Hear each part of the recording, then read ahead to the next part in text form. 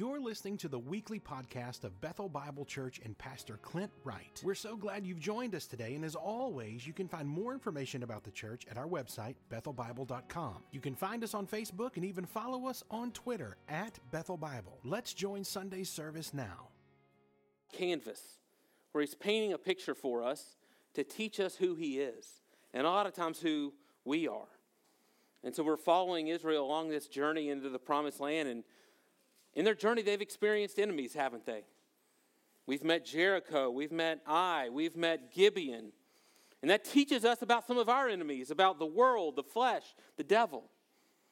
We've seen Israel fail to seek God. And that teaches us something about our own tendency towards our own self-reliance and our own sin. But we've also seen an abundance of grace along this journey, haven't we? Every step of the way, we've seen God be patient. We've seen opportunity after opportunity to repent. And that teaches us a lot about the goodness and the graciousness of God. But then there's some things we've learned about God, we've seen along the way that, frankly, they make us squirm a little bit, don't they? Things like judgment, things like wrath. And so, gang, I think if we're honest as we walk through this book, this history, this living history, it's revealed some things about God. Well, they don't seem very nice, frankly. And this happens, if you read through your Bible, if you read your Bible long enough, eventually you're going to come face to face with a depiction of God that doesn't match the picture of God you have in your mind. And this is not just us. All people, all times, they have a tendency to have an incomplete view of God. That doesn't mean the way you picture God is necessarily wrong. It's just incomplete. And so in our culture, we tend to have just naturally a view of God that one commentator I read this week calls the God smelling of hand soap. I thought that was very good. The God smelling of hand soap. He's clean. He's nice. He's tame. He'll never get too mad. He won't rock the boat. He won't turn life upside down. And he certainly would never make me too uncomfortable.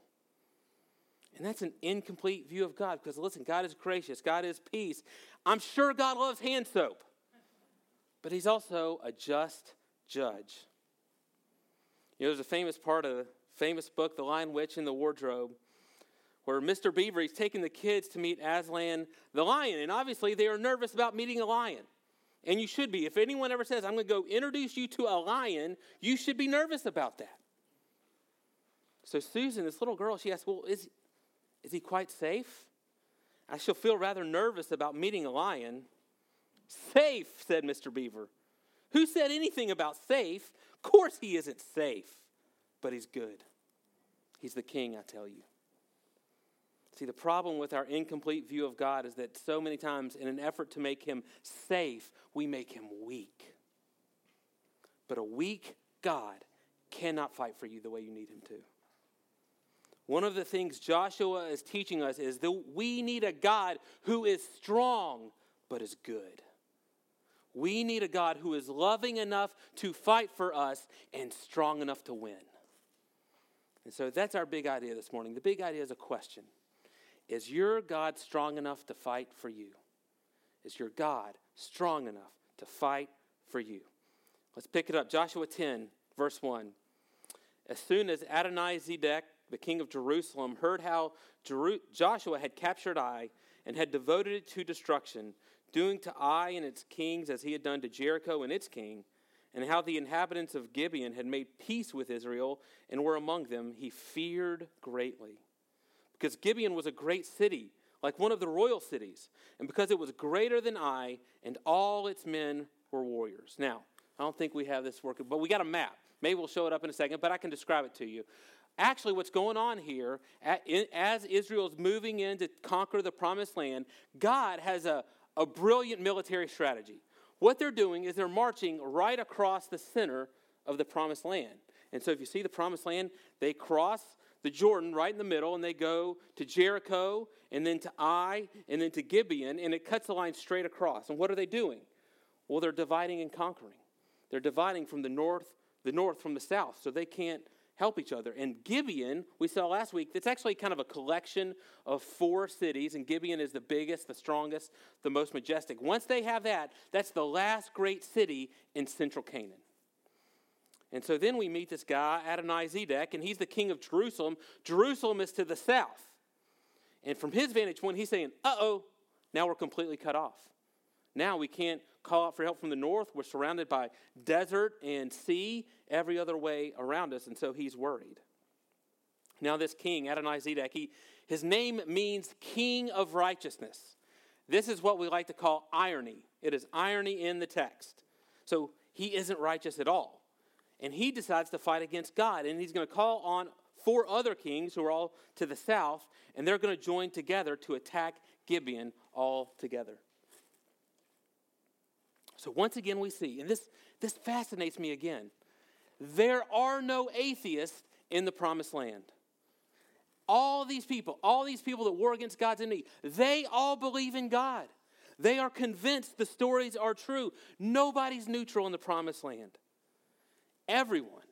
Everyone believes enough to do something. Everyone takes some kind of action. Some repent and some rebel. And those who rebel face judgment. Over and over, though, again, remember, we've seen God's patient. Every chapter, there's been an opportunity to repent. But over and over again, people will stare God in the face, and they will shake their fist at him, and they'll say, no, I will not turn to you. I will fight you instead. So we've said that the judgment in Joshua, it's not nice, but it is just. God is not tame, men and women. He hates sin. He hates injustice and suffering and evil. And he will be patient. He will offer grace for a time. But eventually this strong and sovereign God will put an end to sin and evil and rebellion. And what he does out of his grace is he puts episodes of judgment like this in here to warn the rest of us, to warn us, because we still have time. The offer of grace is still on the table for you and for me. Speaking of grace, do you remember what happened with Gibeon? It's going to pop up again in this chapter. So let's pick it up in verse 6. The men of Gibeon sent to Joshua in the camp in Gilgal, saying, do not relax your hand from your servants. Come up to us quickly and save us and help us, for all the king of the Amorites who dwell in the hill country are gathered against us. So Joshua went up from Gilgal, he and all the people of war with him, and all the mighty men of valor. So from here on out, we're going to learn 3 things that the text is trying to teach us about who God is, so we'll know that he is strong enough to fight for us. And the first one echoes our friend Mr. Beaver in the line, The Witch in the Wardrobe. The first one is this: he is good. He is good. When Gibeon didn't deserve it. You remember when Gibeon used deception to create the covenant with Israel? They lied and they cheated. It was underhanded, it was wrong, but God met their deception with his goodness. And instead of smiting them, he honored the promises his people had made. Instead of putting them on latrine duty for the rest of their lives, he put them in his temple where they could learn about him and they could worship him. You know, the Bible says it's God's kindness that leads us to repentance. And I think the Gibeonites, listen, they must have learned something about God's goodness and his kindness, because they act very differently in chapter 10 than they did in chapter 9. So what do? When these enemies come and they're facing them, listen, the text tells us they have mighty warriors. They could have said, all right, we'll fight them off ourselves, but they don't do that. Oh, they're a rich city. They could have and buy off their enemies. They don't do that either. And they don't even use their own wits or try to deceive these 5 kings like they've done with Israel. They do something totally different. They call out to God. Remember Joshua, it's the Hebrew name for Jesus. And it says they call out to Joshua specifically. And his name means God's salvation. They call out to God's salvation. I think the text is trying to tell us something. It's trying to teach us something about God here. It's this: you can't fight God, but you can call out to him because he's good. The text is giving us two options. You got Adonai-Zedek, the so-called king of righteousness. And he thinks he's righteous. He thinks he's good. He thinks he can handle it, and he trusts himself. But he will be judged this day. Gibeon, on the other hand, they got a lot that they could trust in, but they don't. They call out to God for salvation, and they will be saved this day. You know what? It's easy to miss too, but God is showing his goodness to the Israelites. Now, think about this. How would you have felt if you were an Israelite and you get this call for help? So, hey, the people that, lied to you and cheated you and tricked you, they need you to come fight a battle for them now against 5 armies that are gathered there. Anybody real excited about that prospect? I wouldn't be. And you know what? It's a hard journey. So actually, they're going to have to hike 25 miles, and they're going to ascend 4,000 feet in elevation. And so when the Gibeonites say, hey, come up to us, they mean literally. They're going to have to hike up a mountain, and this is happening overnight. So get up out of your bed. We're going to hike 25 miles, 4,000 feet in elevation for somebody that lied to you. Listen, I tell you what I'd say. I'd say they got their own warriors. Let them fight. And if I was just compelled like I had to, let me tell you, I'm not in any hurry. Right? I'm going to slow roll this puppy, and maybe by the time we get there, we missed the battle. We had to water our camels. We got lost. We took a left instead of a right. This is me. I wonder, and I would even be willing to bet that some of them saw this as punishment from God. The text says they failed to seek the Lord. We know we messed up again. And so this is probably God smiting us and punishing us. But that is not what is happening even a little bit. What is happening is in the middle of this mess, God is arranging their victory. He is fast-tracking their victory over the southern parts of the promised land. Because by the time this day is over, they will conquer not 1, not 2, not 3, not 4, but 5 cities all in one day. So far, they just had to hop one at a time. This thing's going to take forever. God says, nope, we're expediting this thing. In his goodness, he is arranging their victory. Think about this. This wasn't even a battle supposed to be involving them. God uses a battle between Gibeon and 5 Amorite kings for Israel's good. This is living history. This is living theology of Romans 8:28. We know that for those who love God, all things work together for good, for those who are called according to his purpose. So my question for you today, my question for all of us today is your version of God strong enough to do that? Can he take sin, deception, 5 enemies, and work it all together for your good? So God is good. And next we find out this good God fights for you. We'll pick it up in verse 8. The Lord said to Joshua, do not fear them, for I have given them into your hands. Not a man of them shall stand before you. So Joshua came upon them suddenly, having marched up all night from Gilgal. And the Lord threw them into a panic before Israel, who struck them with a great blow at Gibeon and chased them by the way of the ascent to Beth Horon and struck them as far as Azekah and Makkedah. And as they fled before Israel, while they were going down the ascent to Beth Horon, the Lord threw large stones from heaven on them as far as Azekah, and they died. There were more who died because of the hailstones than the sons of Israel killed with the sword. God is trying to paint a picture for you and me this morning that God fights for you. In fact, in a couple verses, in verse 14, it's going to give us a summary, like a summary verse. And it summarizes the events with these simple words. For the Lord fought for Israel. This whole story is about the fact that God fights better than you fight. And so that's why in verse 8, God speaks in the past tense. He keeps doing this over and over. He did it in chapter 1. He did it in chapter 6. He says, I have given you before the Bible or the battle even starts. And it's not because he's crazy. It's because he's God. And he's strong enough. And when he says something's going to happen, it will happen. There's 4 verbs in verse 10. And in the English, it kind of reads like God is the subject of the first verb. And so God threw, but then Israel is the subject of the next 3 verbs. That's not how it is in the Hebrew. In the Hebrew, all 4 verbs have God as their subject. Now, for all you non-grammar nerds like me in here, let me tell you what that means. God's the one doing all the action. God does all four of the verbs. He throws, he struck, he chased, and he struck. It's all from God. And then in verse 11, God throws large hailstones from heaven, and the text says, God's stones killed more than man's swords.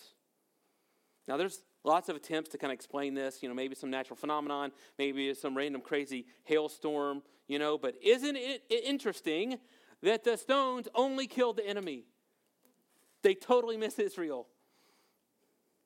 Now this is a miracle. These are like the original laser-guided bombs, okay? This is what's happening. This is no random natural occurrence. This is God fighting for them.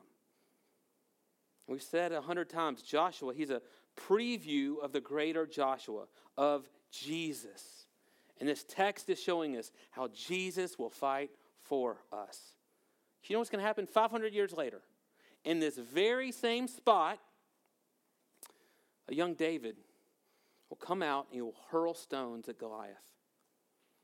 You may remember Goliath was hurling insults. He was hurling insults at God's people, and none of the Israelites could defeat him. They were powerless against him. But then David steps up and says, I come with you not with a great army, not with all the latest technology, not with... I come against you in the name of the Lord Almighty. This day, the Lord will hand you over to me. He's going to fight for us. So David fights for Israel and defeats the enemy. And the Bible is clear. You are not David in this story. Jesus is David. Jesus is the Davidic king who fights for you. But just as Joshua is kind of like a precursor to Jesus and a precursor to salvation, it's also a preview of greater judgment. Because we see these hailstones come up again. They come up again in Revelation 16. Revelation 16:21, when this plague of hailstones comes and falls from heaven, striking God's enemies. And it's this second judgment, this judgment before the second coming of Christ. And again, the text is clear. It is not nice at all. It is just. And it's gruesome. So the picture in Revelation 16, y'all, is these people have gnawed their tongues out in agony, in the agony of their sin and their suffering. But even still, they are cursing God. They're shouting their curses at him.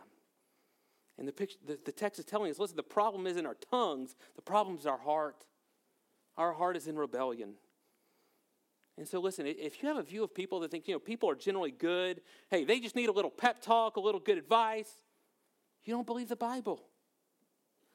The Bible says there is no end to human pride, rebellion, and evil. The people in Revelation 16, just like the people in the Promised Land, they've seen miracles. They believe in God. There are no atheists. But their further knowledge only increases their rebellion. So just like in the days of Noah, just like in Canaan, just like in the world we see all around us, we are all plagued by what Jeremiah calls our incurable wound. Our own sin that has created this incurable wound in our rebellious hearts. So in this text right here in the same place, we see salvation and we see judgment. And I think the Bible is telling us this. Listen, if your version of God is too nice to throw the stones of judgment, then he is also too weak to win the battle over your greatest enemy. A nice, weak God, he can give you good advice, but who will conquer sin and death for you? Is your version of God strong enough to fight for you where you need it most? You can read the whole Bible. Everywhere, every book in the Bible is more interested in me knowing that he is strong than in me being strong myself. We see this over and over and over again. We see it here. Gibeon, with all their warriors, we don't have a record that a single warrior from Gibeon fought. And even Israel, they fight, but it's clear they didn't win the battle themselves. Remember, they showed up exhausted after this all-night hike, and I think that's on purpose. And then it says that far more died by the stone than by the sword. Men and women, your hope isn't in you fighting. It's in God fighting for you. 2 Chronicles 16:9, it says this. It says, For the eyes of the Lord, they run to and fro through the whole earth. So God is searching for something. He's looking for something. What is he looking for? To show himself strong on behalf of those whose heart is loyal to him. So he's not searching for people who are strong. He is searching for people who will let him show himself strong. Remember Paul's thorn in his flesh? Please, God, take this away. He says, no, I'm not going to take it away. Why? Because I want you to know my strength and your weakness. Listen, I know this morning some of you have been fighting and fighting and fighting, and you're trying so hard to be strong. What would it look like for God to fight for you? What would it look like for you to let him show himself strong? And notice what happens in the text. Notice what happens when God is fighting for you. See, you may think, oh, well, we just turn into spiritual couch potatoes. So when God shows up, he starts hurling stones. He says, I've won the battle. So it's like the Israelites, God gets in the game and the Israelites just go sit on the bench. That's not what happens. Actually, the opposite happens. Israel's knowledge that God fights for them, it doesn't make them passive. In fact, it spurs them into action. They fight harder knowing that God is fighting for them. Listen, the only reason they march all night and fight all day is because they know that God is fighting for them. And this is how it always works. Anytime you see a Christian who, with great endurance, with patience, with persistence, with grit, it's always because they know God is fighting for them. When you fight in your life, when you fight for your family, for your well-being, for your kids, when you fight sin, the only reason you can fight is because you know God is fighting for you. It's because you know more of my enemies will fall by the stone than by my sword. So God is good, men and women. He fights for us. And next we find out that God hears. Verse 12. At that time Joshua spoke to the Lord in the day when the Lord gave the Amorites over to the sons of Israel. And he said in the sight of Israel, sun, stand still at Gibeon, and moon in the valley of Ajalon. And the sun stood still, and the moon stopped until the nation took vengeance on their enemies. Is this not written in the book of Jashar? The sun stopped in the midst of heaven and did not hurry to set for about a whole day. There has been no day like it before or since, when the Lord heeded the voice of a man, for the Lord fought for Israel. So Joshua returned, and all Israel with him, to the camp at Gilgal. These verses contain the last and the greatest miracle in the book of Joshua, where it says the sun and the moon stand still. And so you end up with what most likely was a really long day. And this miracle, listen, it's caused as much scoffing as any miracle in the Bible. People say, it's impossible. That's ridiculous. And it must be metaphorical. What it's really saying is God gave them extra strength. So they were able to do in a half a day what would normally take them a whole day, something like that. Well, the text points out we have some evidence for this miracle. So it cites the book of Jashar. Now, that book is lost to history. No one's read it. I haven't read it. But his point is, to the original audience, you've all read about this. You don't have to take my word for it. Other people told you about it. And the same is true in some ways for us. So many ancient civilizations from all corners of the world have records of an unusually long day. We have Chinese records from the Incas of Peru, the Aztecs of Mexico, Persian, Egyptian records. But you know what? The real question isn't how much evidence is there. The real question is, how big is your God? That's the question. Because listen, if God can't do this miracle, he can't do any miracle. If he isn't strong enough to do this, he isn't strong enough to fight for you. And on the other hand, if you believe Genesis 1:1, in the beginning God, anything else is possible. If God can create all this out of nothing by the words out of his mouth, he's strong enough to do anything. My kids like the book Charlotte's Web, and many of you know the story of Charlotte's Web. Charlotte's a spider, and in her spider web, she writes the word "some pig" because she doesn't want her friend Wilbur, who's a pig, she don't want to get him to turn into bacon, and that's about to happen. And so she writes this word "some pig," and the whole town's like, it's a miracle. No one's ever seen this. And so the mom on the farm, Mrs. Arable, she goes to talk to the doctor about this. She's probably the smartest guy I know. I'll go see what he thinks. And she asks this doctor, Dr. Dory, and she asks, do you understand how the spider was able to write these words?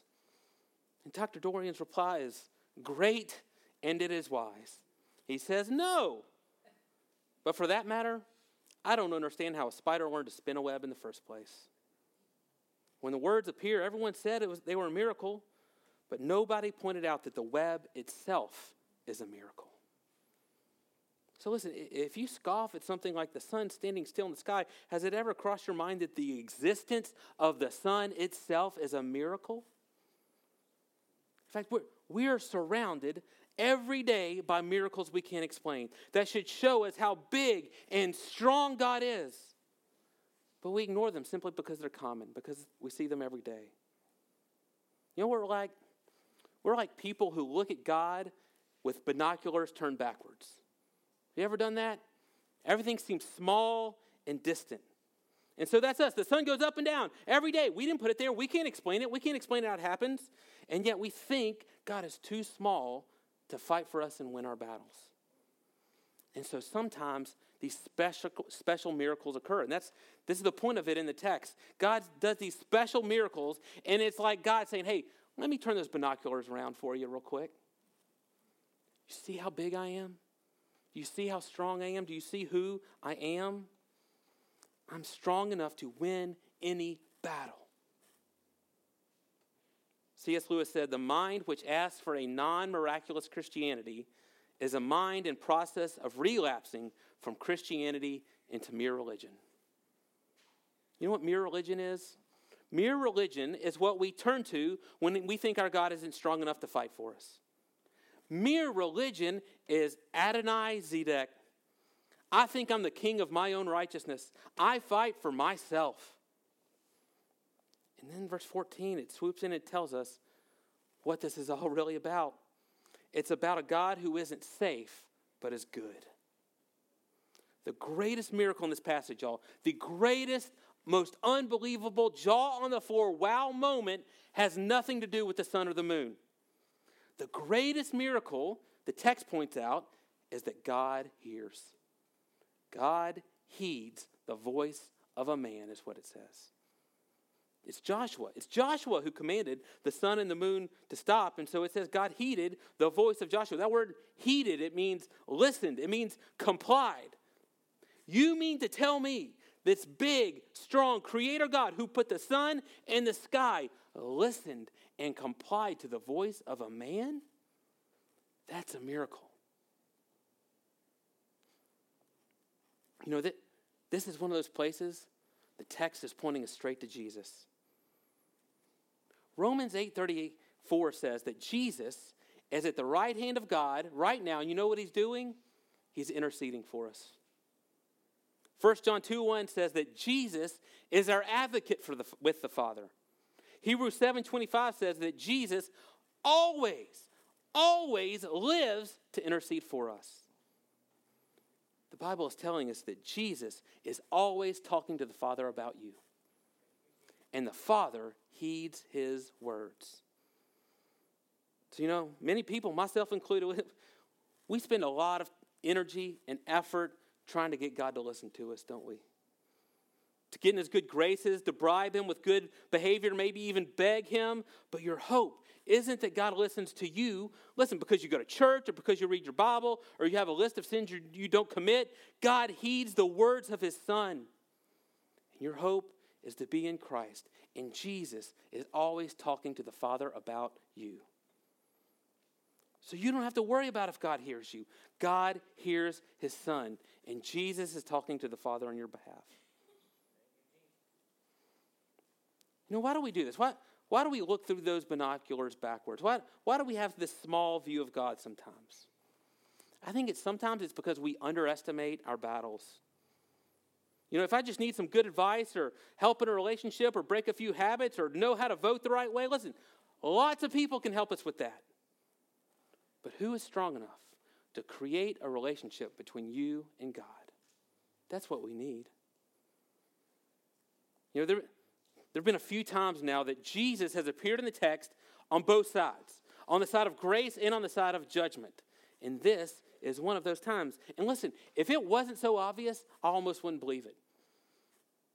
You know, a lot of times I'm real skeptical of people who kind of overdo these connections in the Bible, and you get into all this outlandish allegory and numerology, and so you'll hear things like, well, there was 12 disciples until Judas, the evil one, and then you're down to 11. In Genesis 11, that's the Tower of Babel. And I don't know if you know this, but KFC puts 11 herbs and spices in their chicken. Just saying. I think God makes such a clear connection here for skeptics like me. So after the battle, the Israelites, they find this Adonai-Zedek and all these other kings are hiding in a cave. So these supposedly mighty, righteous kings are hiding and cowering while their people fight. Then we read this in verse 26. It says, and afterward Joshua struck them and put them to death, and he hanged them on 5 trees. They hung on the trees until evening. But at the time of the going down of the sun, Joshua commanded, and they took them down from the trees and threw them into the cave where they had hidden themselves. And they set large stones against the mouth of the cave, which remain to this very day. Now, is this brutal? Yes. Is this judgment? Yes. Is this God fighting for you? Absolutely. But maybe not in the way you think. So we have this Adonai-Zedek. He's the false king of righteousness. He's the king of Jerusalem. He was hung on a tree, put in a cave with a stone rolled in front. It says this stone remains to this day. Well, who is Jesus? He's the king. He is the true righteous king. He is the king of Jerusalem. Yet even though he was righteous, he hung on a tree. He was put in a cave with a stone rolled in front. Why? Not for his sins, but for yours and for mine. See, Jesus fought for you by dying for you.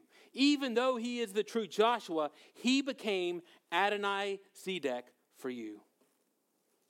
And because of that, Romans 8:1 says, there is now, so now, you know how much condemnation there is for you now? None. I had a German professor. I took German in college. I don't know why. I wish I hadn't. She always threatened us with eine große dicke Null. That means a big, fat 0. That's how much condemnation is left over for you if you're in Christ, because he took it all. But there's one difference.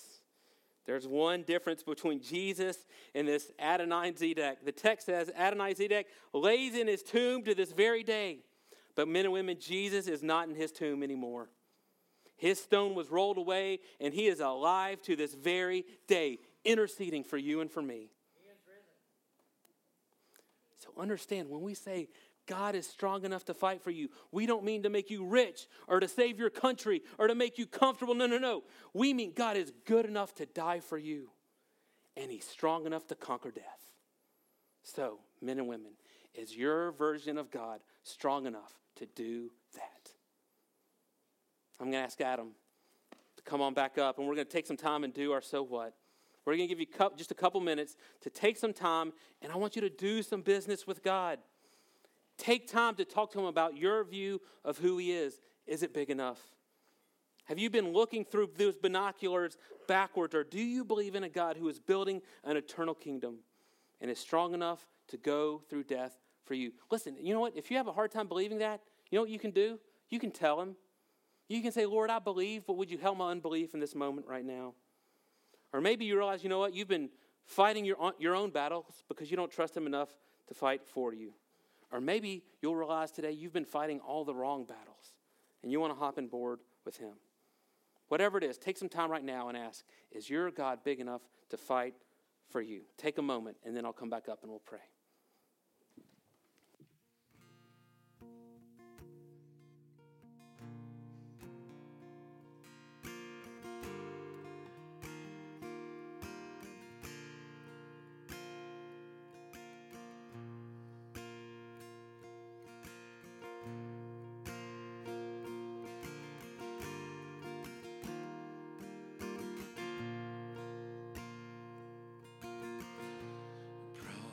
Maker, promise promise keeper, you finish what you began. Our provision through the desert, you see it through till the end. You see it through till the end, yeah. Lord, our God is ever faithful, never changing through the ages. From this darkness, you will lead us. Ever we will say, you're the Lord our God.